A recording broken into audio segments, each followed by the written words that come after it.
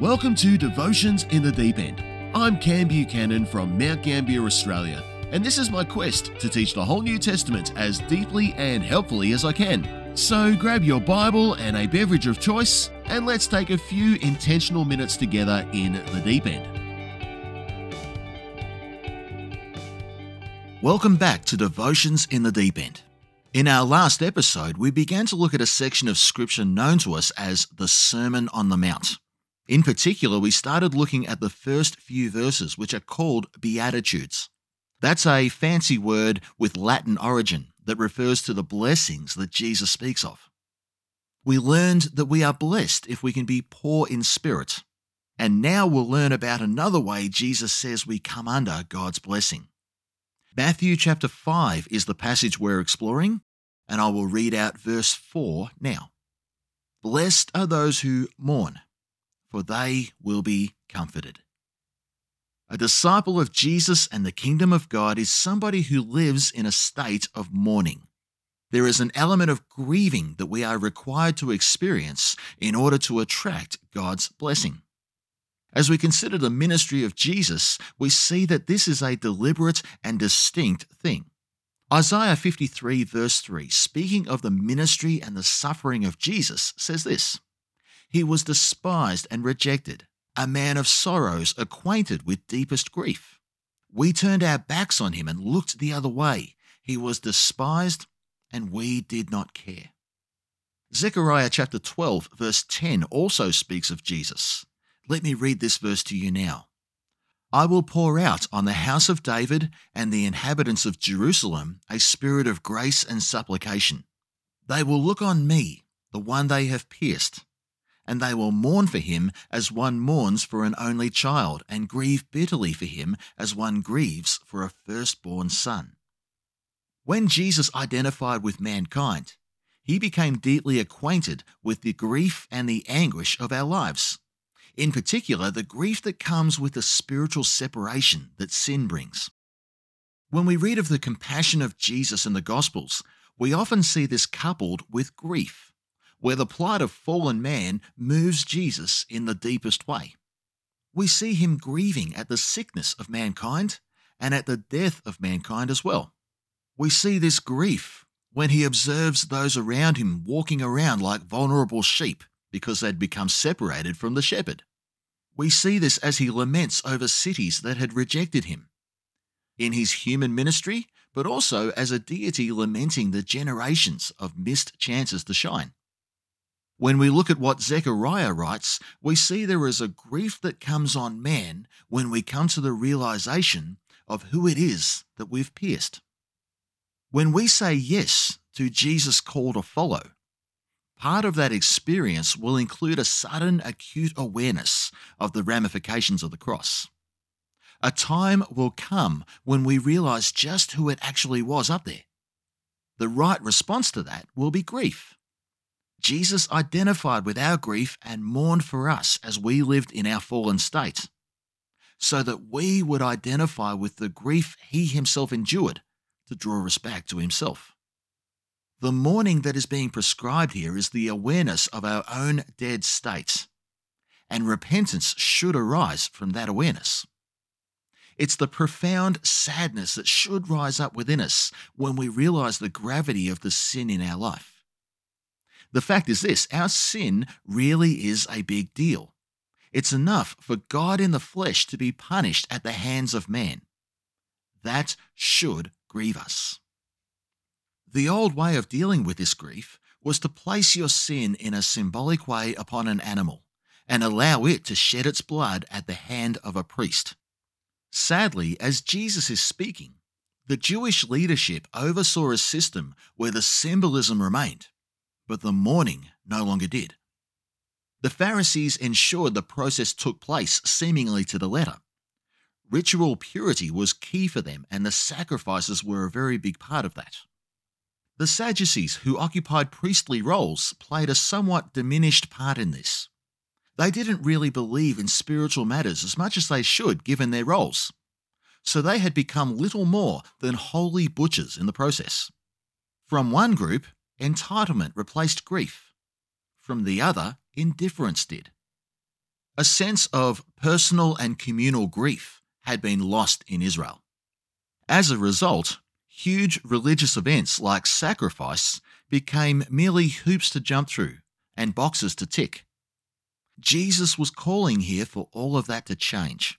Soon, all mankind would look upon the man they pierced.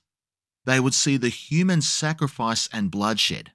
They would realize the actions that put him there, which was human sin. And they would realize the unworthiness of the people who had nailed him up there. It was their sinful selves. Then there would be genuine mourning. They would see what God sees in us and be as grieved as he is for us. And that sort of grief would draw them to repentance. And only then would they again enter that happy and blessed position before God. There was another element to our mourning that would come as well. There would be the separation of our sinful alliance with the world. This doesn't by any means lead to shutting ourselves off from the world. Our witness in that world is vital. But repentance requires a bit of healthy separation from the loud, sinful influences that were once in our life. Repentance is a change in the direction of our life patterns, driven by the shift of the agenda that we're living for. Jesus calls us to his kingdom agenda. Therefore, things dramatically change for those who answer his call. Our internet browsing patterns change. Our anger problems get addressed. Our addictions come under personal scrutiny. Our entire moral and ethical code will require adjustment. The changes we make in this life will bring about an element of grief. Answering the call to follow Jesus will cause us to mourn the apparent loss of some of those things. But our standing before God is worth all that. Our position of blessing before God is worth the journey of grief and mourning. Our old life is nailed to the cross. It's dead. But Jesus brings comfort to us in the midst of that sort of holy grief. Back in episode 3, which has turned out to be a very popular episode, we looked at Jesus' ministry in his hometown of Nazareth. There, he read a key passage about himself in the synagogue meeting, which is worth looking at once again now. It's Isaiah 61, verses 1 to 3. The Spirit of the Sovereign Lord is on me, because the Lord has anointed me to proclaim good news to the poor. He has sent me to bind up the brokenhearted, to proclaim freedom for the captives and release from darkness for the prisoners, to proclaim the year of the Lord's favour and the day of vengeance of our God, to comfort all who mourn and provide for those who grieve in Zion, to bestow on them a crown of beauty instead of ashes, the oil of joy instead of mourning, and a garment of praise instead of a spirit of despair. Revelation 21 speaks of a Christian's future eternal hope. In verses 3 and 4 we read this, "And I heard a loud voice from the throne saying, 'Look, God's dwelling place is now among the people, and he will dwell with them. They will be his people, and God himself will be with them and be their God. He will wipe every tear from their eyes. There will be no more death or mourning or crying or pain, for the old order of things has passed away.'" Those that mourn will be comforted. In this life, as Isaiah 61 suggests, Jesus proclaims us as forgiven and calls an end to the mourning. Instead of the despair of failure, he gives us the utterance of praise because there is hope for our future. And in Revelation, we see that this comforting hope is eternal. At the end of time, all sorrow will be done away with. The emotional issues of grief and loss, as well as the grief of failure and regret. So let's take some time to reflect on this now. I didn't grow up in church. I wasn't born and bred into Christianity, but I have been around the church scene for quite a while now. Enough to know what going through the motions looks and feels like. We are called to a lifestyle of spiritual mourning, a way of life that acknowledges the grief of leaving the old life, as well as the grief of knowing my sin put Jesus on the cross. We are supposed to be grieved at our sinful ways and grieved at the lengths taken to redeem us. In other words, we live in a state of constant awareness of the gravity of our sin and the gravity of the cross as a result. We're reminded through 1 Corinthians chapter 7 that we were bought with a price. And as we stay in that place of mourning, a supernatural sense of comfort comes. The grief we take on no longer becomes a burden for us or a barrier to moving forward. Instead, it feeds into a constant state of revelation about the power of the cross and what it accomplished for us. And as we stay in that mindset, the comfort continues to come, sufficient for the day ahead. Sufficient for us to constantly hold our head up and be confident to approach God through grace. As we grieve, as we mourn, we are constantly filled with comfort. But comfort without the mourning is dangerous. That's what the Jewish system had become. They did the religious things because it was comfortable to do what they knew to do. But they no longer had the sense of appreciation for the weight of sin, or for the holiness of God, or the grace in place where something else and later someone else would bear that weight so they didn't have to. A sense of mourning, as Jesus describes here, keeps us in that place where we appreciate all those things.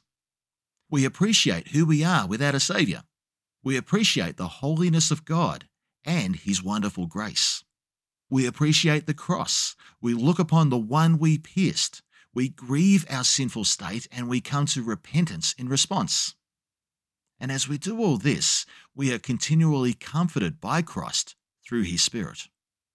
So as we consider all those things, let's finish with a word of prayer as we bring this episode to an end. Jesus, I come to you in mourning. I come understanding that I am in constant need of a Saviour.